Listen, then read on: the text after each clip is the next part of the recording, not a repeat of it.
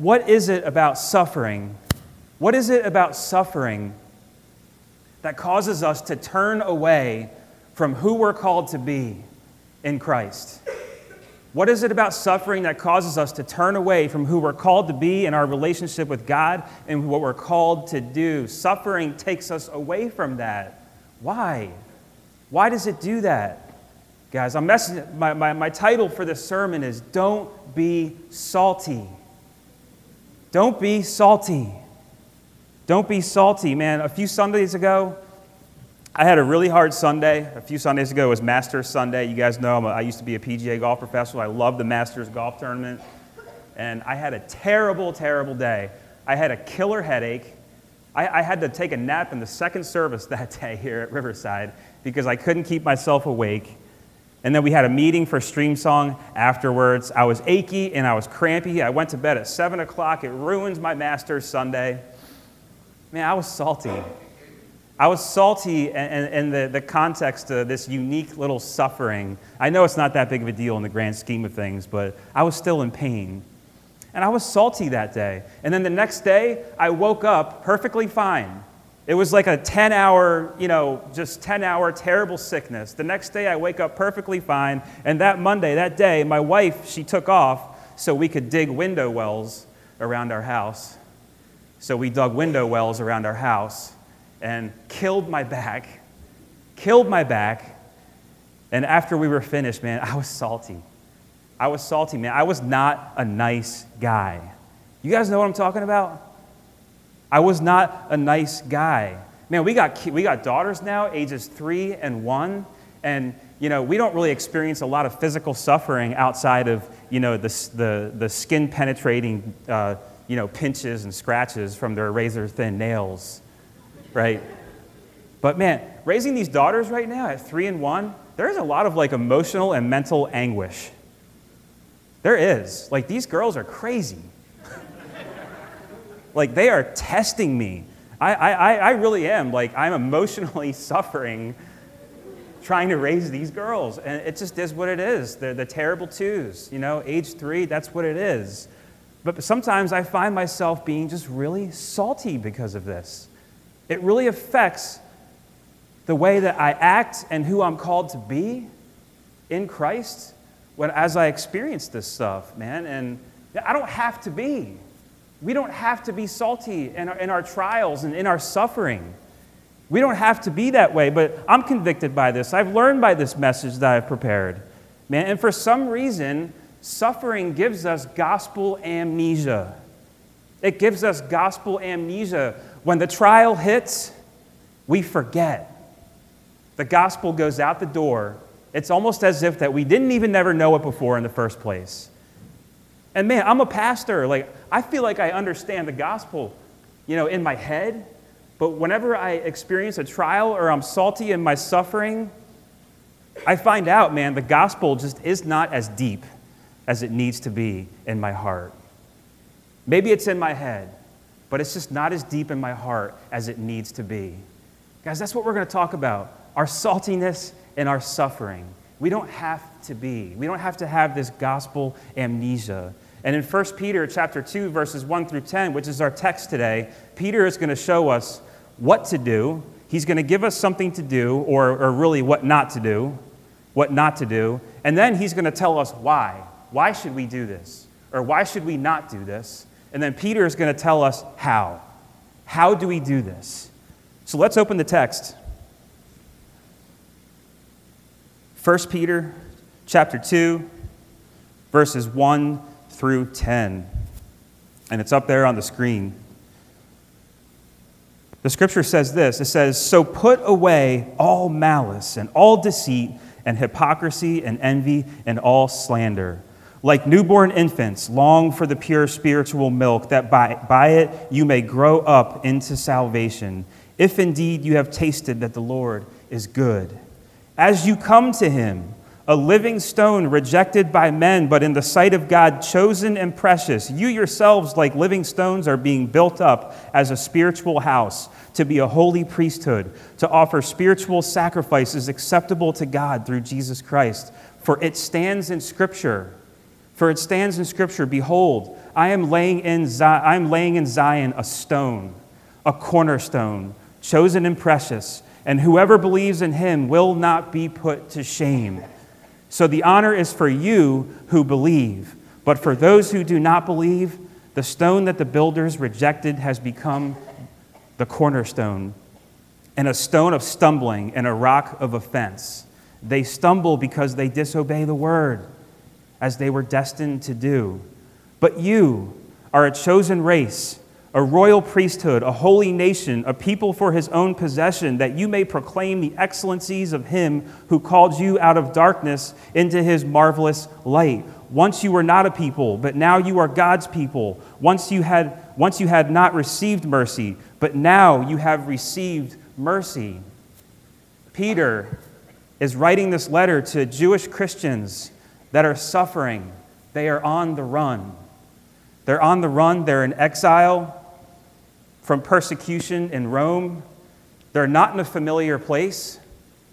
They're out of their routine. They're uncomfortable. They've lost control. They've lost control of their surroundings in this trial and their suffering. And this is a recipe for them to fall away from faith, for them to fall away from who they are in the gospel, to fall away from the gospel, to fall away from obedience to the Lord, to fall away from who they're called to be in the gospel. Guys, Peter wants them to live by the Spirit. Live by the Spirit. We learned last week to live by the Spirit and to pursue holiness. We're called to be holy, so be holy like Jesus is holy. He calls us to live by the Spirit and to live according to our calling. Don't live according to our suffering. Live according to our calling in Jesus Christ. So guys, in light of their circumstances, Peter gives them something to do or something not to do. And what does that scripture say? Put away. Put away all malice. Put away all deceit. Put away all hypocrisy and envy and slandering. That's his to-do. He gives them something to do. And Peter, he specifically identifies 5 behaviors in the midst of their suffering, in the midst of their trial. Man, why these? Why these? You know, maybe our trials cause us to inflict emotional and physical harm on somebody else. You know, our meanness just comes out in our suffering, and we just get malicious. We get malicious in our suffering. I experienced that. I became a mean dude a couple Sundays ago. You know, my back pain just made me mean, and it didn't have to be that way. I was convicted by it. He says deceit, deceitfulness. Maybe you just want relief from your trial, and you'll deceive somebody to get it done. You'll deceive somebody to get it done. Maybe you'll tell like a pretty little lie to get some relief from your trial, from your suffering. And then he says hypocrisy. Maybe in our trial, our actions that our actions don't conform to the standards and beliefs that we claim. Man, I lived all of this out that weekend. Guys, he says envy. Maybe our discontentment and our resentment, maybe it causes us to envy somebody else's circumstances. And then maybe he says slander. He says, put away your slander. Guys, maybe trials can cause us to make false statements about somebody else. Guys, our suffering, it just has a way of exploding our pursuit of the gospel and who we're called to be in the gospel of Jesus Christ, guys. And look, these are all relational sins. These are all relational sins. They have to do with how we relate with other people. Peter addresses ways in which we relate to others in our suffering. So in suffering, in this verse, Peter's saying, don't be salty. Don't be salty with each other. And I'm sure, man, when you read that list, I'll tell you how I read it. When I read that list at first, when I was preparing for this, I was like, okay, yeah, like, I thought about the worst forms of malice, and I thought about the worst forms of slander and envy. I was like, I'm good. Like, I don't do this. You know, you think about the worst forms, but it's not just the worst forms. You know, don't think, oh, I'm not them, because it's also the small forms of malice and deceit, the pretty little lies, the little slanders, the little deceit that we experience, that we act out in our lives. It's about that stuff just as much. The small things that we let ourselves get away with in our marriages maybe, or in our relationships, or at work. It's the small things too. We're called to put it all away. Those little slanders and those little jabs in our relationships. Guys, I'm telling you, there is a grain to God's creation. A grain to God's creation. I'm going to give you just a little illustration from the golf world. Right? So when you're putting on the green, the grass, it goes towards the sun. The grass reaches for the sun. So if the sun is this way, the grass goes that way. And if the sun is over here, the grass reaches for the sun that way. So when you're putting against the grain, it's rough, it's not smooth. You have to account for that in your putt. But when you're putting with the grain, when you're putting with the grass that's going towards the sun, it's nice and smooth. You get a true roll. It's not perfect, but you get a true roll on the putt. Guys, God has designed in His creation a particular grain in His creation and a way that He wants us to conduct ourselves. Faith is a lifestyle. It's how we act. It's not just what we believe, it's how we act on our beliefs. Why can we be malicious and deceitful and hypocritical and envious and slanderous, particularly in suffering? Guys, sin, it causes us to always think about ourselves. It always causes us to think about ourselves and make every conversation and every situation about me. About me. Sin causes us to think and act like it's my world and everybody else just lives in it. Amen? It's my world and everybody else just lives in it. When suffering hits, our comfort, our convenience, our control are threatened, and we go into emergency mode, and we don't know how to act anymore. Guys, the sinful, self-centered human heart tells us to protect ourselves at the expense of others. And these sinful tendencies are magnified even in the smallest forms of suffering. It all just comes out. It all just boils over. And guys, we see this a lot in marriages. We see this a lot in families. And suffering and trials can do serious damage on a marriage and on a family, especially when they're not governed by the gospel. So why should we do this? Why should we put this stuff away? What does Peter say in the next verse there in verses 2 and 3? He says this, so that's the why when he says that by it you may grow up into salvation, if indeed you have tasted that the Lord is good. He calls us to long for the pure spiritual milk, and I'm going to explain that a little bit later. Guys, what that's saying is, this is the why. It's because our growth is at stake. Man, when we put our faith and trust in Jesus for our salvation, it just doesn't end there. Guys, we now go on an adventure with Jesus where we grow. We grow in our faith. We grow in our relationship with Him. We grow into our salvation. We don't get our salvation by good works, but it's something that we grow into through the gospel. It's something only God can save us through the gospel, the work of the cross. That's what saves us. But we actually have a part. We share in a partnership with God in our growth. And it happens through obedience. So that's the why. Our growth is at stake. God blesses obedience. He never blesses disobedience. Never.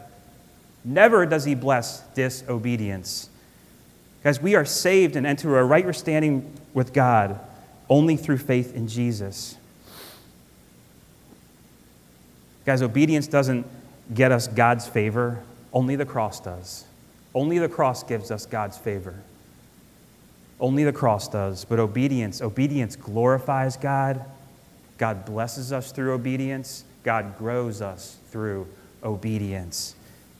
Peter's saying, put away these things. I want you to grow. I want you to grow. So how do I do this? How do I do this? Look, what does Peter say? Verses 4 through 10. So for most people, suffering, it's not a routine experience. You know, you got seasons of comfort, you got seasons of discomfort. For most people, suffering is not routine. It's not routine. So in a season of suffering, we're in unfamiliar territory, just like these exiles, these Jewish Christians. We feel like when we're suffering, do we not feel like we're in exile? We're in a different place. It's not routine. We feel like we're in exile. We even think that this is happening because God is rejecting me. God is rejecting me because I am suffering. Guys, the pressure squeezes us. The pressure of the trial squeezes us and it corners us, and we buckle under the stress, and we feel the need to either fight or to flight. To fight or to flight. Instead of continuing to fight what we're called to do and who we're called to be in a relationship with God, we leave, we flight, we fly away. We leave. Everything goes out the door. We take flight from hard obedience and when we revert to easy nature of our old self. Who we used to be outside of Christ comes back and floods our hearts in our trials and in our suffering. Guys, we escape, we shrink back, we retreat from holy living, we fall into complacency, we revisit those sinful tendencies. Guys, this is what those Christians are facing. So how do I do this? How do I do this? How do I stay on the course? Man, how do I fight? In verses 4 through 10, it tells us in verses 4 through 10, to do this, to fight and not flight, we need to know about identity. We need to know about our identity in Christ. Identity. Guys, Peter reminds them of who Jesus is. He reminds them of who Jesus is, and he reminds them of who they are in Christ. I only know who I am when I know Christ and who he is. That's the only way I know who I am, is when I know who Christ is and who he is and what he has done. And this is especially true in suffering. We have got to know our identity, and we have got to fall back on our identity in Christ. And that's what Peter shares here. Jesus, he's a lot of things, man. You read through the scriptures, he's a lot of things. But to a suffering people in this case, Peter wants them to know this about Jesus. He appeals to their knowledge of the Hebrew scriptures in Isaiah and Psalms. These Jewish Christians, they know these texts. He is speaking to them in a personal and intimate way through God's word. And those scriptures talk about this Messiah who will be a stone, who will be a cornerstone, chosen and precious in the sight of God. Through God the Son, Jesus, God the Father was and continues to build the work of redemption in the world and in our lives through this living stone, Jesus Christ. Why is Jesus this stone? Why is he this stone that holds the whole building together? Why is he chosen and precious in the sight of God? Why? Because of what he did. It's because of the gospel. It's because of what he did. You cannot separate the cross from who he is. You cannot do it. The cross is who Jesus is. Guys, 1 Corinthians 15, verses 3 through 4, it says this. This is the gospel. It says, "For I delivered to you as of first importance what I also received, that Christ died for our sins in accordance with the Scriptures, that he was buried, and that he was raised on the third day in accordance with the Scriptures." That's the gospel of first importance. Under total pressure on the cross, Jesus was cornered in. He was cornered in. He did not buckle from the pressure of his suffering on the cross. He fought. He stayed the course to bring us redemption. You see, in Christ, we die to our sin. You look at the cross and you put the cross on us and our experience. In Christ, on the cross, he died. At the cross, we die to our sin. We die to it. Malice and deceit and hypocrisy and envy and slander are all buried. They experience a death. They are buried. And then we are resurrected. We are resurrected into new life. Our emotions, our reactions, and who we are becomes to be resurrected into a new identity, a new person, into a new way of life in Jesus Christ. Look at Galatians 2:20. The Apostle Paul says, I have been crucified with Christ. It is no longer I who live, but Christ who lives in me. And the life I now live in the flesh, I live by faith in the Son of God who loved me and gave himself for me. When we put our faith in Jesus, we, along with our sin, our malice and our deceit and our envy and hypocrisy and slander, they are crucified with Christ. They are crucified with Christ. The cross kills them because it kills its power. The cross kills the power. This is what the pure spiritual milk is. That pure spiritual milk is the gospel. It's the gospel of Jesus Christ. The basic fundamental truth of the word of the gospel and what it means to our daily lives. Obedience to the gospel in our lives. Peter challenges them and us to long for this, to long for it.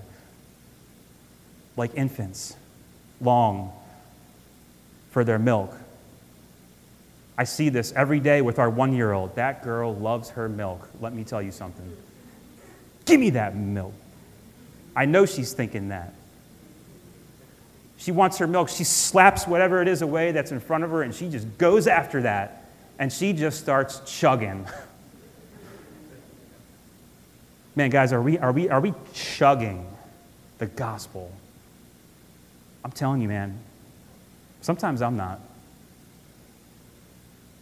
Sometimes I'm not, man. When I react a couple weekends ago, I was not chugging the gospel. I was not going bottoms up on the gospel. Are you?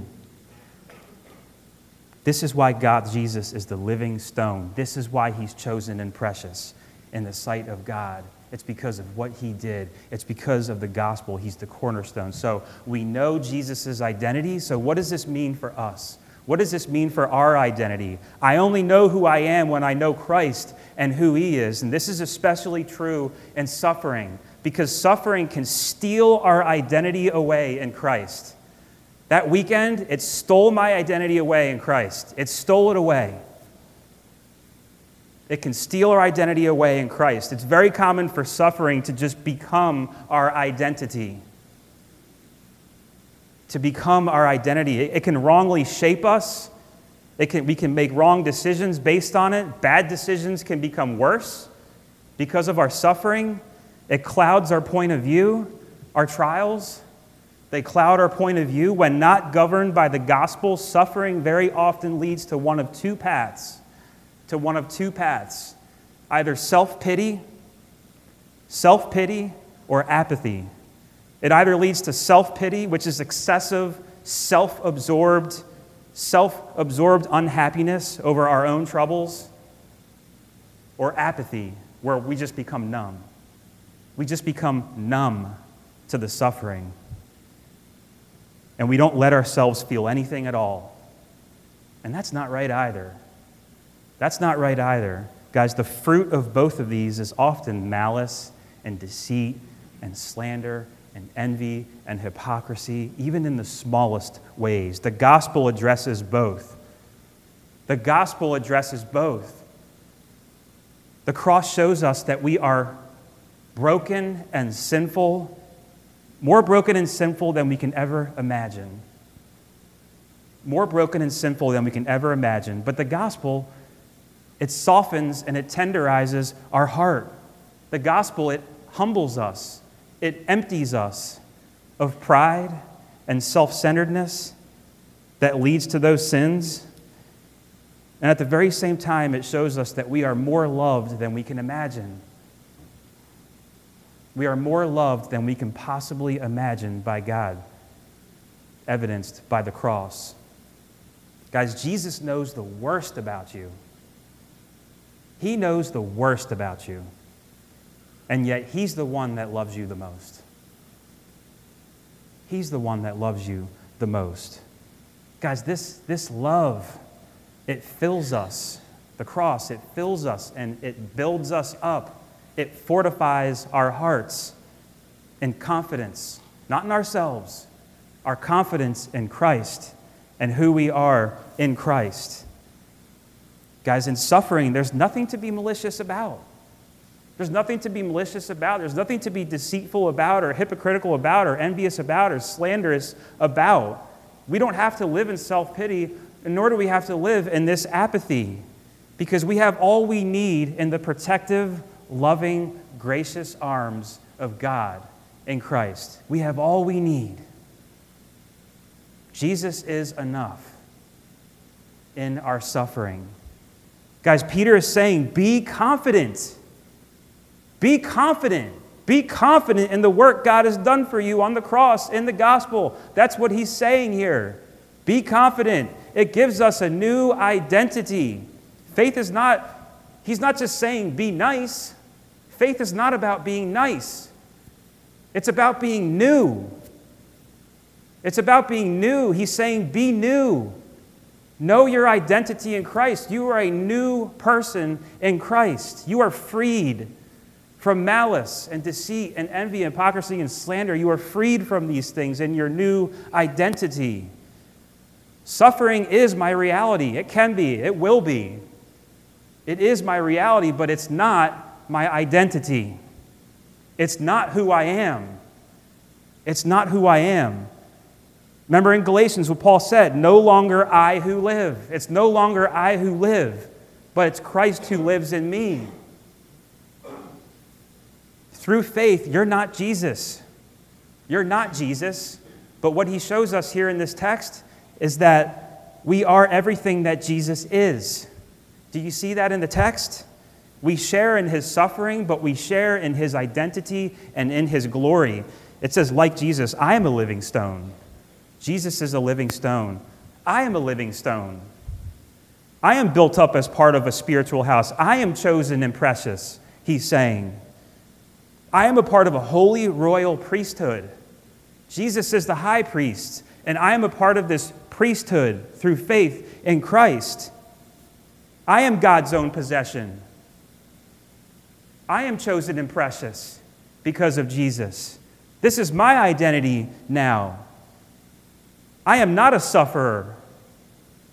I'm not a sufferer. I am chosen and I am precious. I am a priest. I'm God's own possession. Who suffers? Who suffers? Suffering doesn't mean I'm rejected by God, because it was Jesus' rejection on the cross. That's my acceptance. That's my acceptance. Jesus' rejection is my acceptance into this new life, this new identity. Guys, in suffering, don't trade your identity in Christ in exchange for the identity of your old self. Your old self, your identity as a sufferer.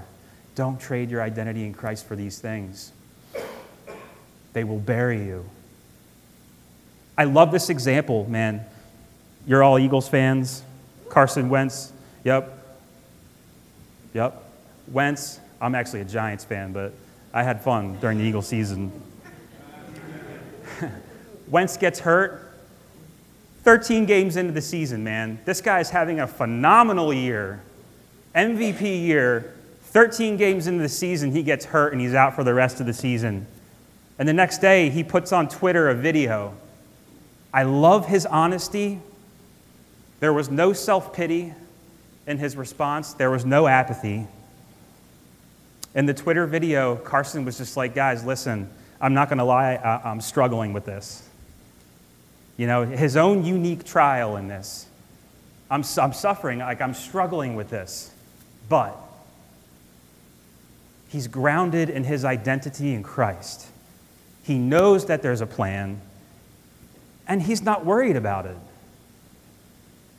He's honest about it. Suffering was his reality, and he knows that. It was his reality, but it was not his identity. And then actually just recently, a couple days ago, God, I think, was teeing this up for my message. There was an article that came out. They were reflecting back on that time when he got hurt. And the article was talking about this. They asked him, in suffering the injury and in his trial and everything that came along with missing the rest of the season, the Super Bowl as a starting quarterback, and when he was asked recently if he was jealous or if he was envious. Was he envious in his suffering? He says, he doesn't say yes, but he doesn't say no either. He's being honest. He says, you got to fight that. You've got to fight that. You've got to fight that envy that comes up in a situation like this. You've got to fight that, man. Here's a guy that did not flight. He did not fly away from his identity in Christ. He says, you got to fight that, man. It's human nature to want to be on that podium and to be that guy. You grow up wanting to be there, but not being able to be up there. There's nobody I'd rather have up there than Nick. This is a guy, suffering was his reality. He knows his identity in Christ. There was no self-pity. There was no apathy. He was grounded in his identity with Christ, and it allowed him to do some powerful things on that team. Man, can we have that approach in our trials and in our suffering? Can we put away our old self and our old sin in our trials and in our suffering? Can we remember who we are in Christ? Can we be grounded in our faith in Christ and what he did on the cross? Man, suffering is our reality. It's going to happen if it's not now. You're going to be in a season of suffering, but it's not your identity. It's going to be your reality, but not your identity. Guys, in our suffering, Peter calls us to put away malice and deceit and hypocrisy and envy and slander. He tells us to stay the course, to fight. Don't flight. Why? So that we will grow in our relationship with God. How? Our identity in Christ. Knowing who Jesus is, then knowing who I am in Christ. That's how we do it. I am a living stone. I am built up, chosen and precious, a royal priesthood, God's own possession. I am not Jesus, but I am what Jesus is. Peter is showing us in this text. Let's pray.